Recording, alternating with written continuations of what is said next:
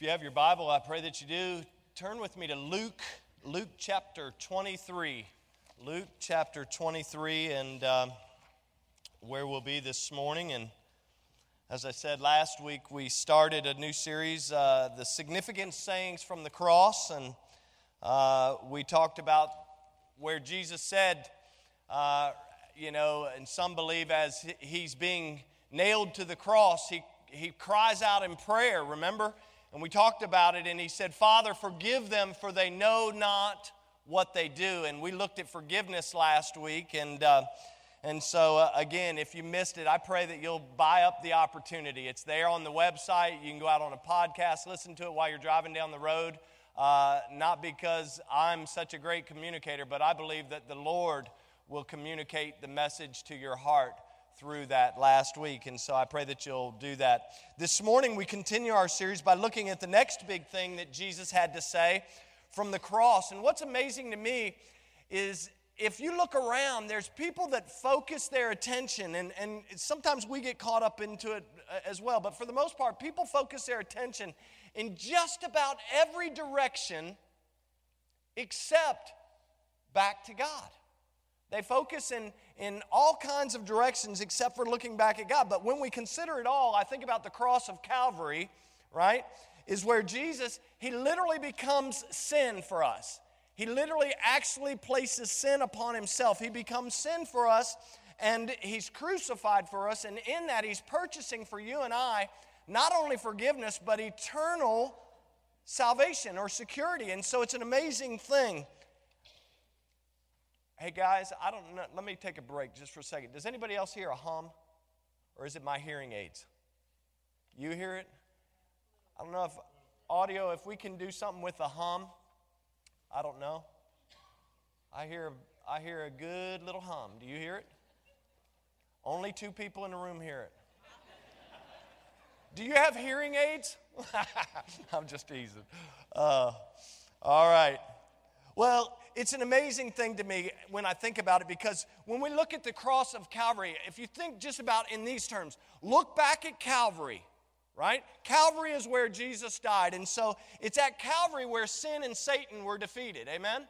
It's at Calvary that salvation was forever claimed through Jesus Christ, and it's at Calvary where you see this battle. There's a battle that's raging between heaven and hell, and they're doing battle at this place called Calvary. But I got some good news for you. It's at Calvary where heaven claimed victory forever and forever and forever and forever, and you could just keep on repeating that. That's an amazing thing to me, to think that I don't have to do anything. And so when we turn and we look back in time and we see Jesus' death on the cross of Calvary, we're reminded, as that song says, that that's the moment, that's the place where his wonderful grace reached down to even you and me.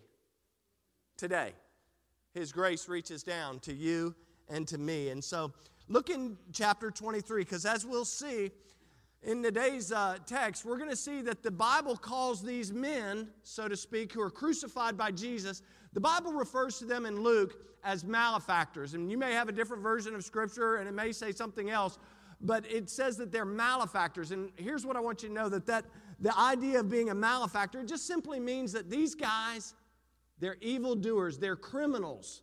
And so what we know from God's Word is that these guys have broken the law so much that they're actually being punished for their crimes, and the punishment for their crimes is the fact that they're being put to death.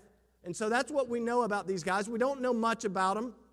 We know that literally they're in the same boat. They're being nailed to a cross next to Jesus, and the reality is we don't know their names, we don't know their hometowns, we don't know their specific crimes. And by the way, there's a lot of people who try to put stuff in the Scripture. I would warn you against that, because that's a dangerous proposition. I know that there are some people who have said, well, these 2 malefactors were brothers. Well, where do you see that? They say that they're brothers because of the way that they talked with one another. Really, we don't know. But it appears to me that these guys are exactly the same at first glance. When we look at them, they're exactly the same boat. Listen, they're both sentenced to die. They've both been severely beaten, just like our Lord, right? We see that both of them have been stripped naked.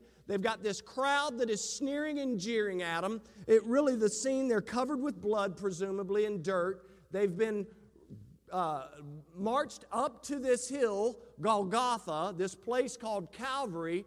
And so at first glance, we see these men, they're dying, and both of these men will soon be dead. And so when we look at it, we say, man, these guys are in the same boat. They're exactly the same. But when we look in Scripture this morning, you're going to find out that these men couldn't be more different than anyone. Listen, look in our text here. Look at chapter 23. Other than the physical features of these men that we could look at, there are some huge differences when we look in Scripture. Look at verse 32. 32. We'll read a couple verses there. Look at verse 32, chapter 23. The Bible says, "And there were also 2 other malefactors led with him to be put to death.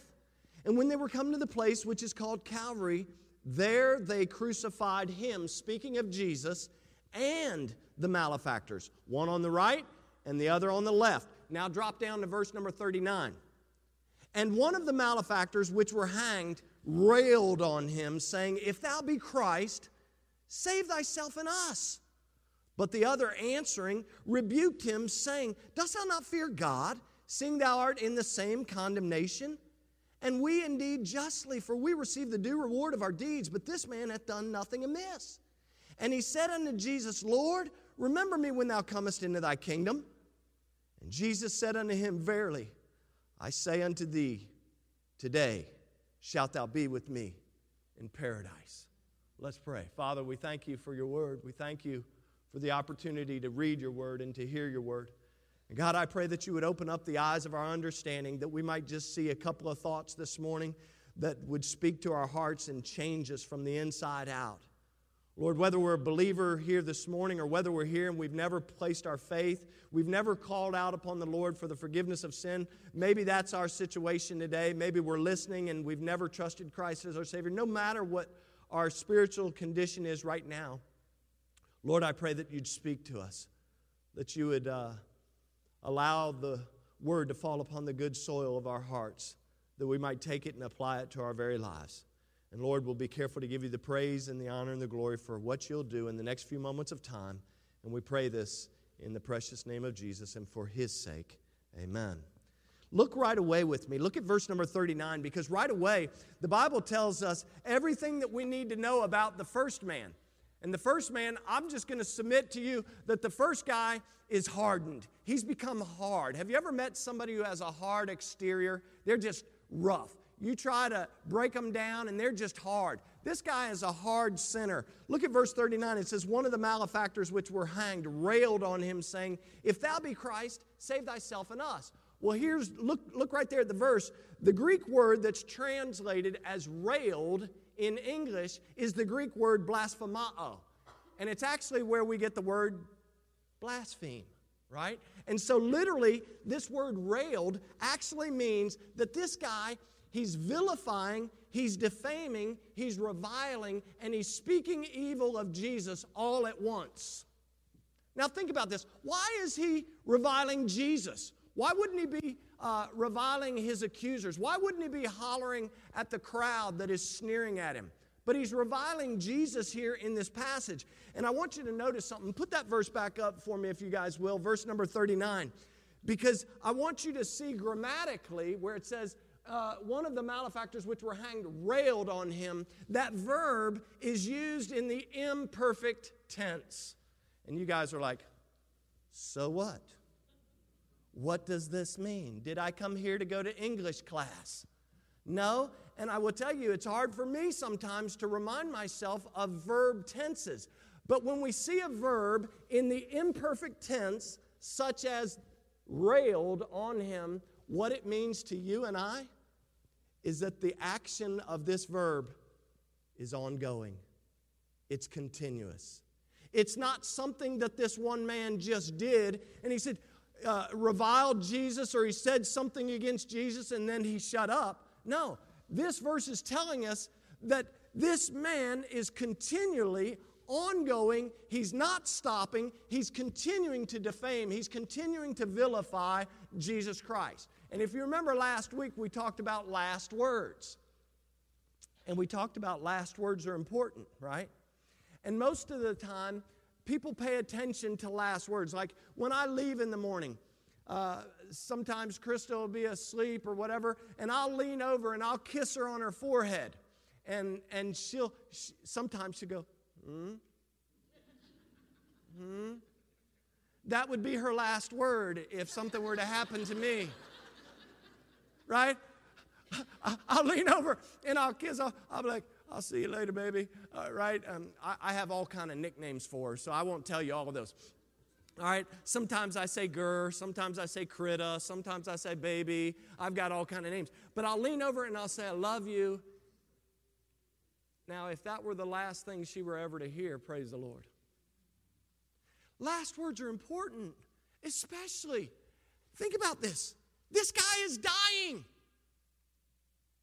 Does he have any message that he wants to tell people? Does he have a message of repentance? Does he say, hey, I'm sorry that I was a criminal. I'm sorry that I was a thief. I'm sorry that I killed this person. Whatever he did, we don't know his crime. But his last words are really, really significant. Because verse 39, look at it, it tells us that this man who's dying, all he can think to do in the very last hours of his life is to mock, to revile, and to hurl insults at Jesus. He just keeps on cursing him. This is what he chooses to do in the last moments of his life. And sadly, this criminal spends his life continually mocking the only one. Think about it. He's mocking the only one who could save his soul. That's crazy. He's literally hanging on a cross next to the answer to his soul's problem, and he just can't see it.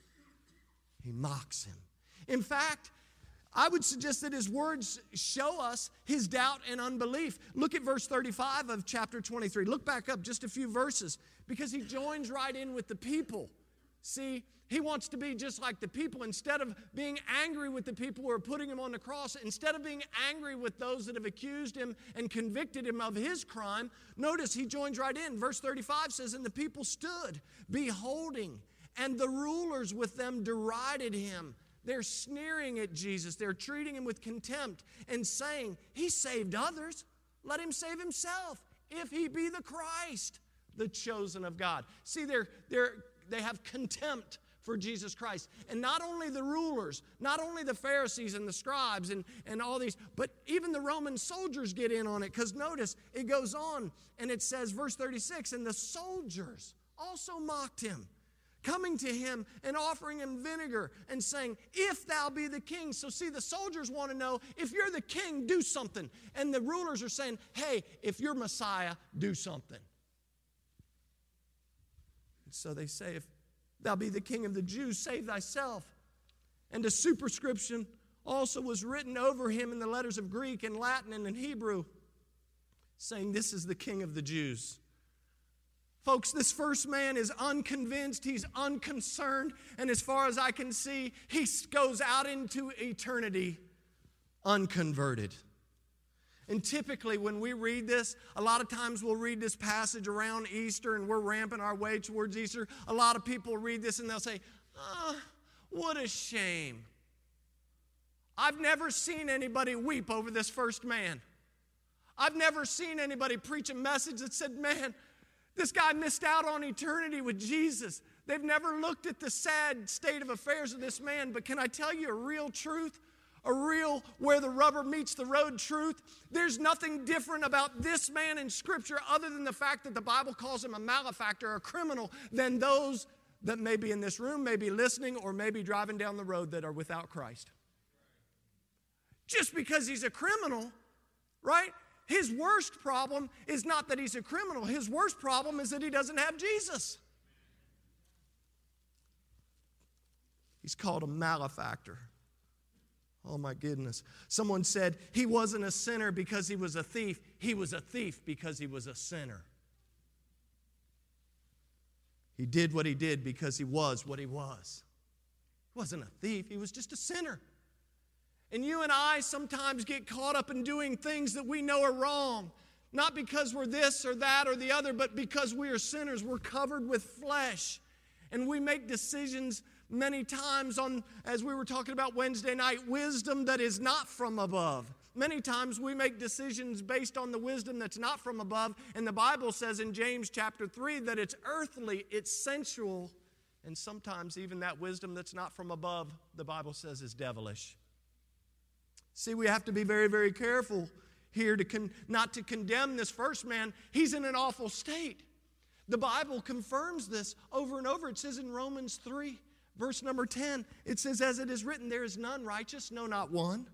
In Romans 3:23, you've heard this before. All have sinned and come short of the glory of God. Think about Galatians 3 and verse 22. Scripture reminds us that Scripture has concluded, that all are under sin.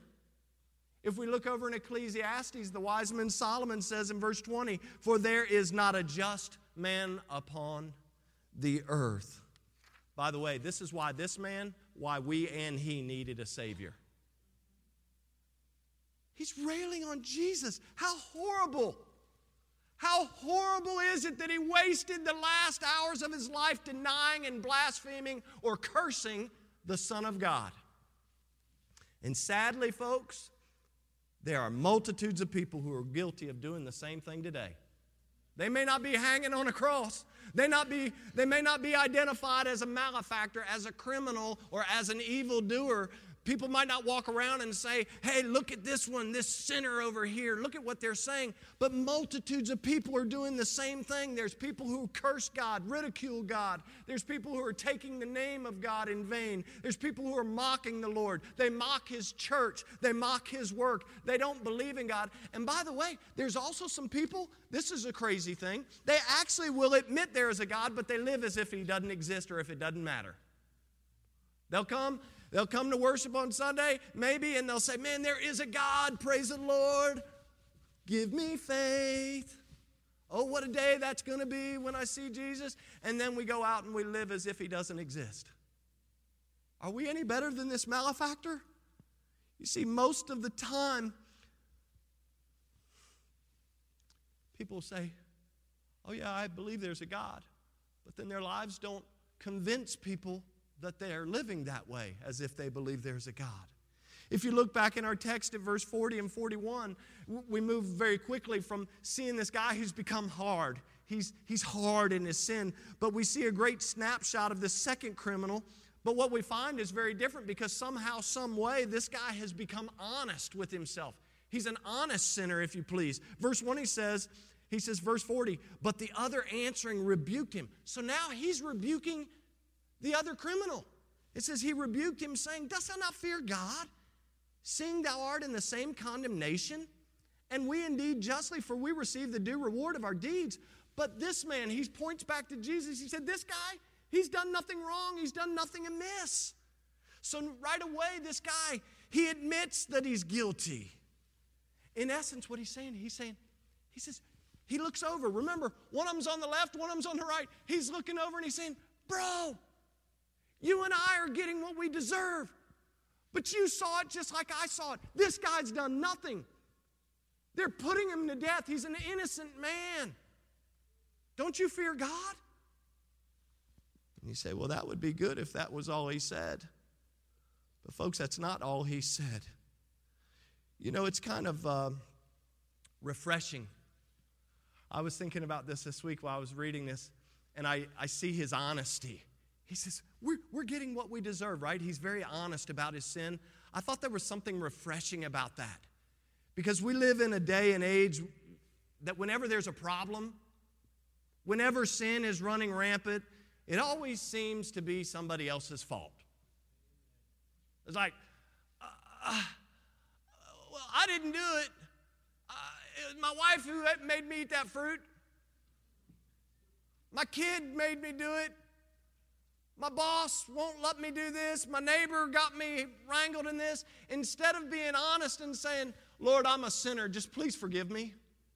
We like to blame everyone else instead of saying, listen, I blew it, I messed up, I'm a sinful person, right? But this guy, he says, I'm honest. He says, I'm going to be honest. It's my sin that has me hanging here on the cross. And he looks over at the other guy and he says, you and I, you know that you're guilty. You and I both have received exactly what we deserve. But this guy in the middle, he doesn't deserve this. He says, I'm guilty. I'm getting what I deserve. But by the way, let me just say something. If you go to Mark chapter 15 and then Matthew chapter 27, the Bible tells us that at some point after they were first nailed to the cross, that both of these men were reviling Jesus. In fact, in Mark chapter 15 and verse 29, notice what the Bible says.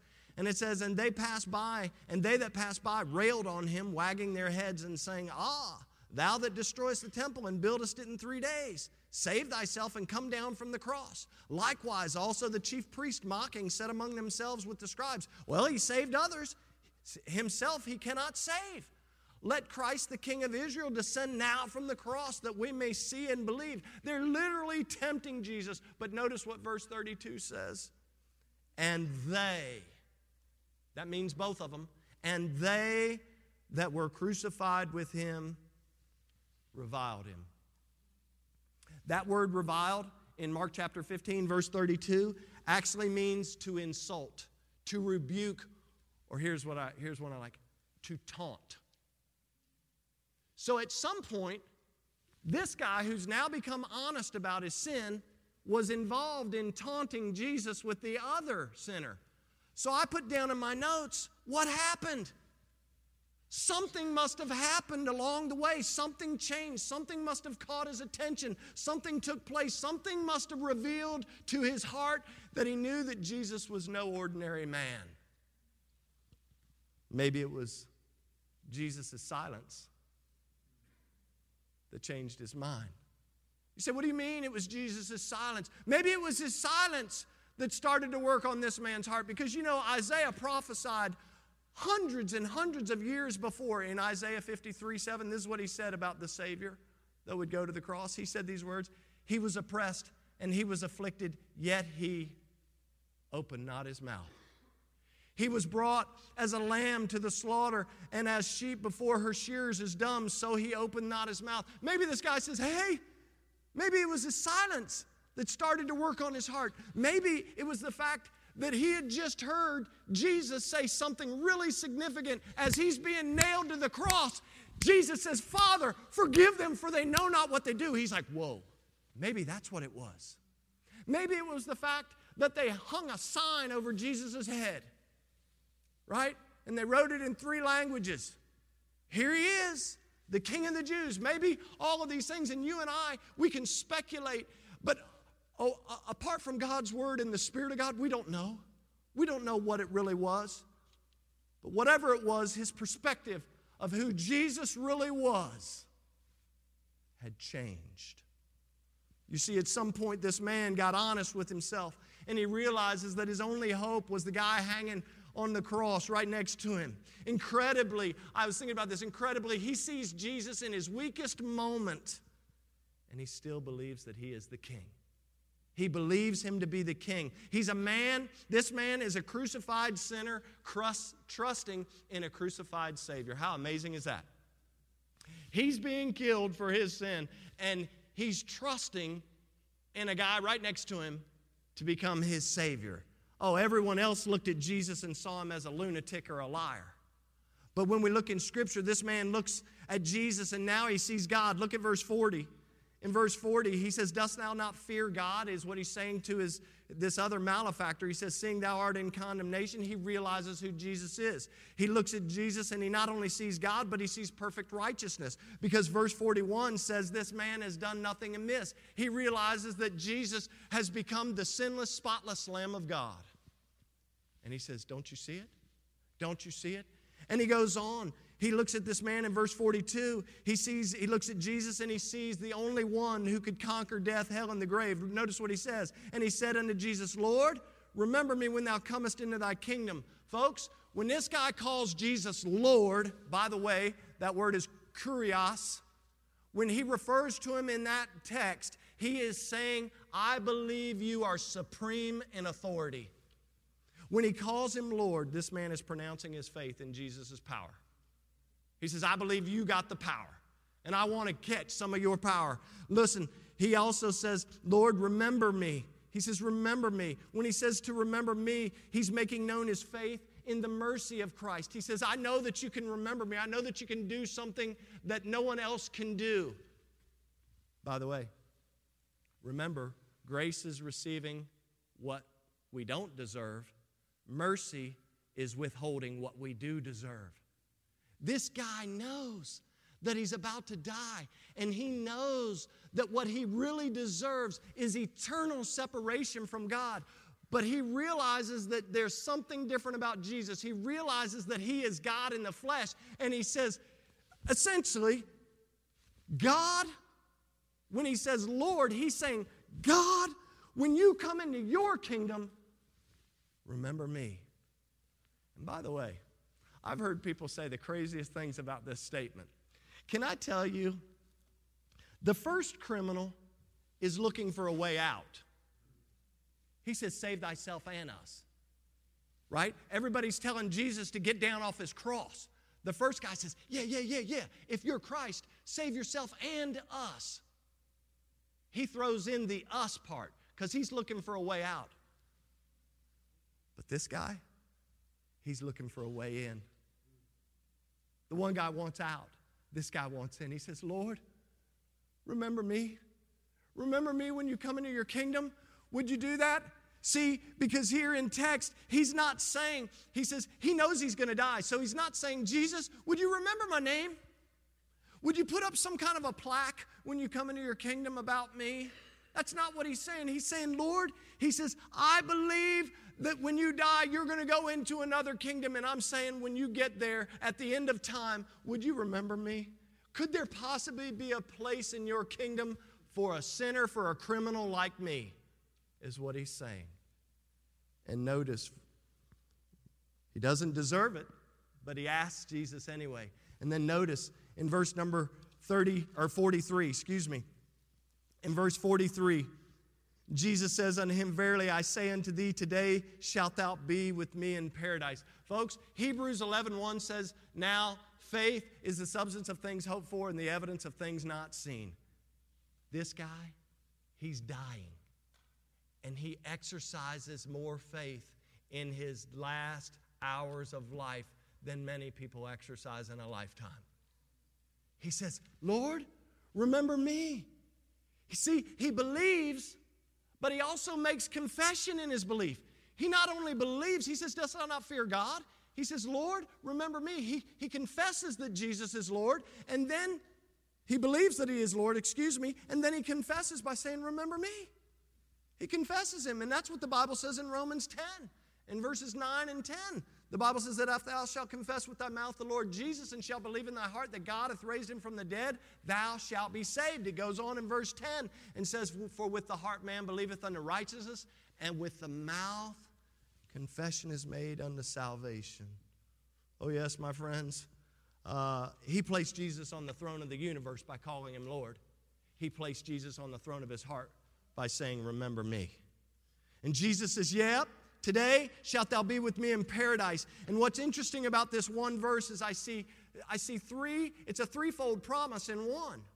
Jesus gives him a threefold promise of his salvation here in one verse. Notice right away, this man's salvation is immediate because Jesus says, look at verse 43, today. He says, right now, today, you're going to be in paradise. He doesn't say, hey, when I establish my kingdom, when I get there and I get everything set up, I'll call for you and be like, yalla, ali, come free, come on. The game's over, come on. He says, no, today, your salvation is immediate. But also, he says that it's personal because Jesus says, verily, I say unto thee, today shalt thou be with, what does he say? With me. It's very personal. He says, in other words, Jesus is saying, you remember, there was a song I remember when I was a kid. It's like, wherever you go, I go. Wherever I go, you go. That's what Jesus is saying to him. He's saying, wherever I'm going. Guys, do you picture the scene? Jesus is hanging on the cross. This guy is hanging on the cross. He knows he's about to die, and Jesus says, hey man, wherever I go, you go. That's amazing. Whoa, the grace of Jesus that reaches down to me. He says, wherever I'm going, that's where you're going. And by the way, we need to make sure we remember what heaven's all about. And a lot of time, yes, Jesus said, in my Father's house are many mansions. If it were not so, I would have told you. And he said, I'm going to prepare a place for you. And if I go to prepare a place for you, I will come again and receive you. That where I am, there you may be also. And we know that's from John chapter 14, verses 1, 2, 3, right? But we got to get a hold of this thing called heaven. Because if we look in the book of the Revelation, yes, we'll see the gates of pearl. That's amen. Yes, we'll see the walls of jasper. We'll see the streets of gold. We'll see the river of water of life. We'll see the tree of life. Praise the Lord, the tree of life is going to be there. Paradise lost, paradise restored one day, right? And so we have to understand, folks, that heaven is and never will be about the descriptions of what it looks like. It's not about the descriptions of the destination. It's all about Jesus. Listen, heaven is all about Jesus. When we pass into forever, I'm guessing I'm not going to be too concerned with the streets of gold. Although that's nice. I guess I'm not going to be concerned with the walls of jasper or the gates of pearl, because guess what? I'm going to go right on through those gates. Most people don't let me in a lot of places. There's a lot of places they bar me from going, but I got news for you. You ain't stopping this kid from going to heaven. Ain't none of y'all coming between me and Jesus. I'm going to go right on through those gates of pearl. But I got news for you. As soon as I bust through those gates of pearl, I'll probably not look back at them one moment. Because you know who I'm going to be looking at? This is crazy. Last breath, eternity. And guess who's there waiting for me? What a day that's going to be. And so this man's salvation is immediate, it's personal, and we got to get a grip on what heaven looks like. But it also is heavenly, because Jesus says, today shalt thou be with me in where? Paradise. Guys, I got news for you. It ain't about how big you think your mansion is or how small you think your room is. It's about paradise. And by the way, the Jews actually referred to eternal glory as paradise, which is why I'm guessing Jesus said, today you're going to be with me in paradise. It is a reference back to the Garden of Eden. By the way, who planted, prepared, and put the Garden of Eden into existence? Who's preparing and putting all things eternal into its plan and everything? Yeah. It's paradise lost, paradise restored. And so here we see that this man's salvation is immediate, it's personal, and it's heavenly. It was Jesus who said in John chapter 6, he says these words in verse 37, all that the Father giveth me shall come to me, and him that cometh to me I will in no wise cast out. 10 verses later, in the same chapter, Jesus says this, verily, verily, I say unto you, he that believeth on me hath everlasting life. This man says, Lord, remember me when thou comest into thy kingdom. And Jesus says, I got some great news for you. Today, you're going to be with me in paradise. You're going to experience eternal happiness. You're going to go into that eternal glory that you're talking about. And we're going together. Oh, listen, as he's dying on the cross, Jesus loves this sinner by saying, today thou shalt be with me in paradise. And if you're here this morning and you're a believer, and let me just say this, you say, well, I'm a believer, I don't need this message. Be very careful. We need this message. Because as a believer, this message has bolstered my faith to remind me that I serve a God who not only hears me, but he answers me when I call. He answers this guy in the very last minutes of his life. And by the way, just so we're clear, that's not a smart move. I know there's some people thinking, hey, I'm glad you preached on this text because I'm thinking, I'm 42 years old, and I'm not 42, but you might be. I'm 42 years old, and I'm thinking I'm going to trust Jesus when I'm 82. I'm going to live like the devil while I can, and then when I get to 82, I promise to trust Christ. Don't make me laugh at you. Because the Bible says, boast not thyself for tomorrow, for thou knowest not what a day may bring forth. You remember the man, he had some big barns. And Jesus told the story about this guy who had big barns. And he said, look at me, I'm going to tear my barns down because I don't have enough room to store all my goods in it, so watch me. Looky here, I'm going to build it. We're going to tear it down. And so he tears down the barns, and he says, this is going to be amazing. Look at my new barn. I'm going to dedicate this barn. It's going to be amazing. I'm going to put all my goods in it. And Jesus said, thou fool. You're a fool. Because this night, your soul will be required of thee. See, we have to be careful about this. Well, I'm going to wait, putting off what we know we need to do today till tomorrow, because the Bible also says the Spirit of God will not always strive with man. Just because the Lord may be speaking to your heart today about salvation and you think, well, let me put a plan into action for that. I hear what he's saying. I see the guy on the cross. He waited till the last minute. Why don't I? That's not a good plan.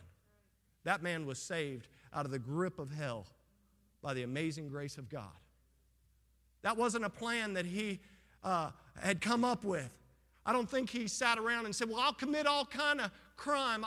I'll be a thief. I'll be a thug. I'll do all these things. And then one day I'm going to be crucified next to Jesus, and so I'll call out on Jesus in that moment. I don't think that was the plan. And so we have to be careful. But if you're here and you've never trusted Christ, you're listening online, you've never trusted Christ, I want you to know that if you will come to Jesus, oh man, he's a friend. He'll come to you. He'll receive you. By the way, he'll receive you right where you are. That's what he takes messed up people and changes their lives.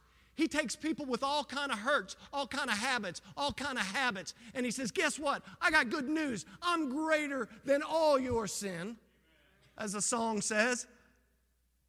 And he says, I just want to love you. And that's what he'll do. If we'll come to Jesus, he will love us. He will save us. He will change us from the inside out. He'll forgive us. He'll cleanse us. And he'll cleanse us of all of our sin. He'll save your soul and give you a brand new start. By the way, that's what he did for me. That's what he did for this guy on the cross. And that's what he'll do for you. Revelation 22:17 says, the Spirit and the bride say, come. And let him that heareth come. And let him that is athirst come. And watch this. It says, and whosoever will. I love that word, whosoever. It says, and whosoever will, let him take the water of life. How much did he say it cost? Freely. It reminds me of Romans 10:13. For whosoever shall call upon the name of the Lord shall be saved.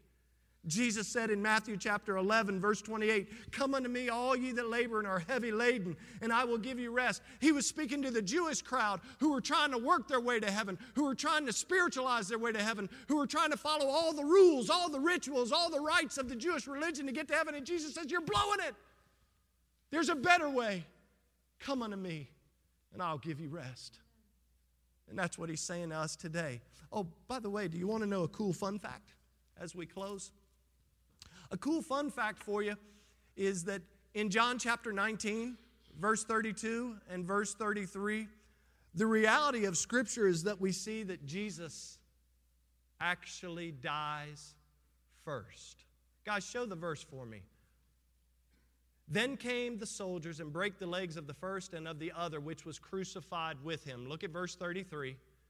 But when they came to Jesus and saw that he was dead already, they brake not his legs. You say, what's the big deal? The guy, Jesus says, verily, I say unto thee that today thou shalt be with me in paradise. Jesus is already dead. Can you imagine the scene? Old boy takes his last breath. Whew. He passes from this life to the next. And Jesus is like, where you been, bro? I've been waiting for you. Welcome home. Can you imagine the splendor of it all? And you and I can talk about the semantics. Well, Pastor, I'm not really sure you're biblically correct because we know Jesus was buried in a borrowed tomb and he went down and he conquered death, hell, and the grave, and then 3 days later he rose. No, he said, today thou shalt be with me in paradise. And let me tell you something. God's not a man that he should lie, nor the son of man that he should regret it. Listen, when God says something, that's exactly what he means. And when Jesus said that this man would be with him in paradise that day, I believe that as soon as they broke his legs and he passed from this life into the next, Jesus was on the other side welcoming him with open arms. Oh, what a day that will be when you and I are saved by grace through faith and walk out of this life and into the next. So let me ask, do you have that guarantee? Do you have it? Do you have that guarantee? Do you know beyond a shadow of a doubt that as soon as you stop breathing in this life, you walk into the next life with Jesus? And if you don't have it, do you want it? You say, I don't have that guarantee. I don't know, but do you want it? Because it's not mine to give, but it is His to give. And Jesus says, if you'll call on me, I will answer you, and I will come in to you, and I will sup with you. Listen, it is as simple it's as simple to obtain as doing what the dying man on the cross did. Doing exactly what he did. He believes on the Lord Jesus Christ. He calls out on the Lord Jesus Christ, and it was Jesus who forgave him, and Jesus who said, guess what? You're coming with me today. All it takes is faith. And by the way, God's more interested in the sincerity of our hearts than the accuracy of our words. A lot of people say a lot of things like, well, let me just pray this prayer. Can I tell you something? Jesus is less concerned with how you say that prayer and more concerned with what's going on in the heart. I've heard people say, well, I didn't say the prayer right. I got news for you. It's not about the prayer. It's about your desire and your realization that we are sinners, all of us, and you calling out upon the Lord and saying, Lord, I'm a sinner, and I just need you to forgive me. I need you to come inside of my life and change me from the inside out. That's all He wants from us. And so remember, He's more concerned about the sincerity of our hearts. And here's another thing as I go to the Lord in prayer. Remember, it's never too late. I've run across a few people who say, man, I don't know how God could forgive me. I've done so many bad things. You just don't know, Pastor. I've committed this. I've done this. I've said this. I've done all these different types of sins. And I just don't know how. I don't know how the Lord could forgive me. Can I tell you? The same way He forgave this dying thief. He didn't qualify for forgiveness, did He? This guy on the cross, he wasn't a candidate for the best criminal of all. He didn't do anything to get his salvation other than realize Jesus was God and ask Him, please remember me when you come into your kingdom. It's never too late. The Bible says, behold, now is the accepted time. Behold, now is the day of salvation. Here's what I wrote down as I close. I wrote down these words, all have sinned, but I got good news for you. All can be saved. All have sinned, but the love of Jesus goes out to all. For whosoever will call upon the name of the Lord shall be saved. And so I encourage you, it doesn't matter where you've been, it doesn't matter what you've done, it only matters what you do right now. Right now. And you say, well, how do I do it? You bow your head and your heart, and you admit to Jesus, not to me, you admit to Jesus, Lord, I'm a sinner. And I didn't have to tell you that. You didn't have to tell Him because He's God. But He wants you to repent of that sin. He wants you to understand the weight of that sin is what sent Him to the cross. That He died in your place. He became sin for you. And in your forgiveness, when you ask Him to forgive you, He will forgive you, and He will come in and begin a new relationship with you, a relationship not molded on a relationship like you have in this world, but a different relationship, a better relationship. And the Bible says He'll never leave you and He'll never forsake you. And so I encourage you, if you've never trusted Christ, do that. Do that right now, as we all have the opportunity to pray. Thank you so much for listening. If you'd like more information about our ministry, check out our website at battlefieldbaptist.org or follow us on Facebook and Instagram. We'll see you next time.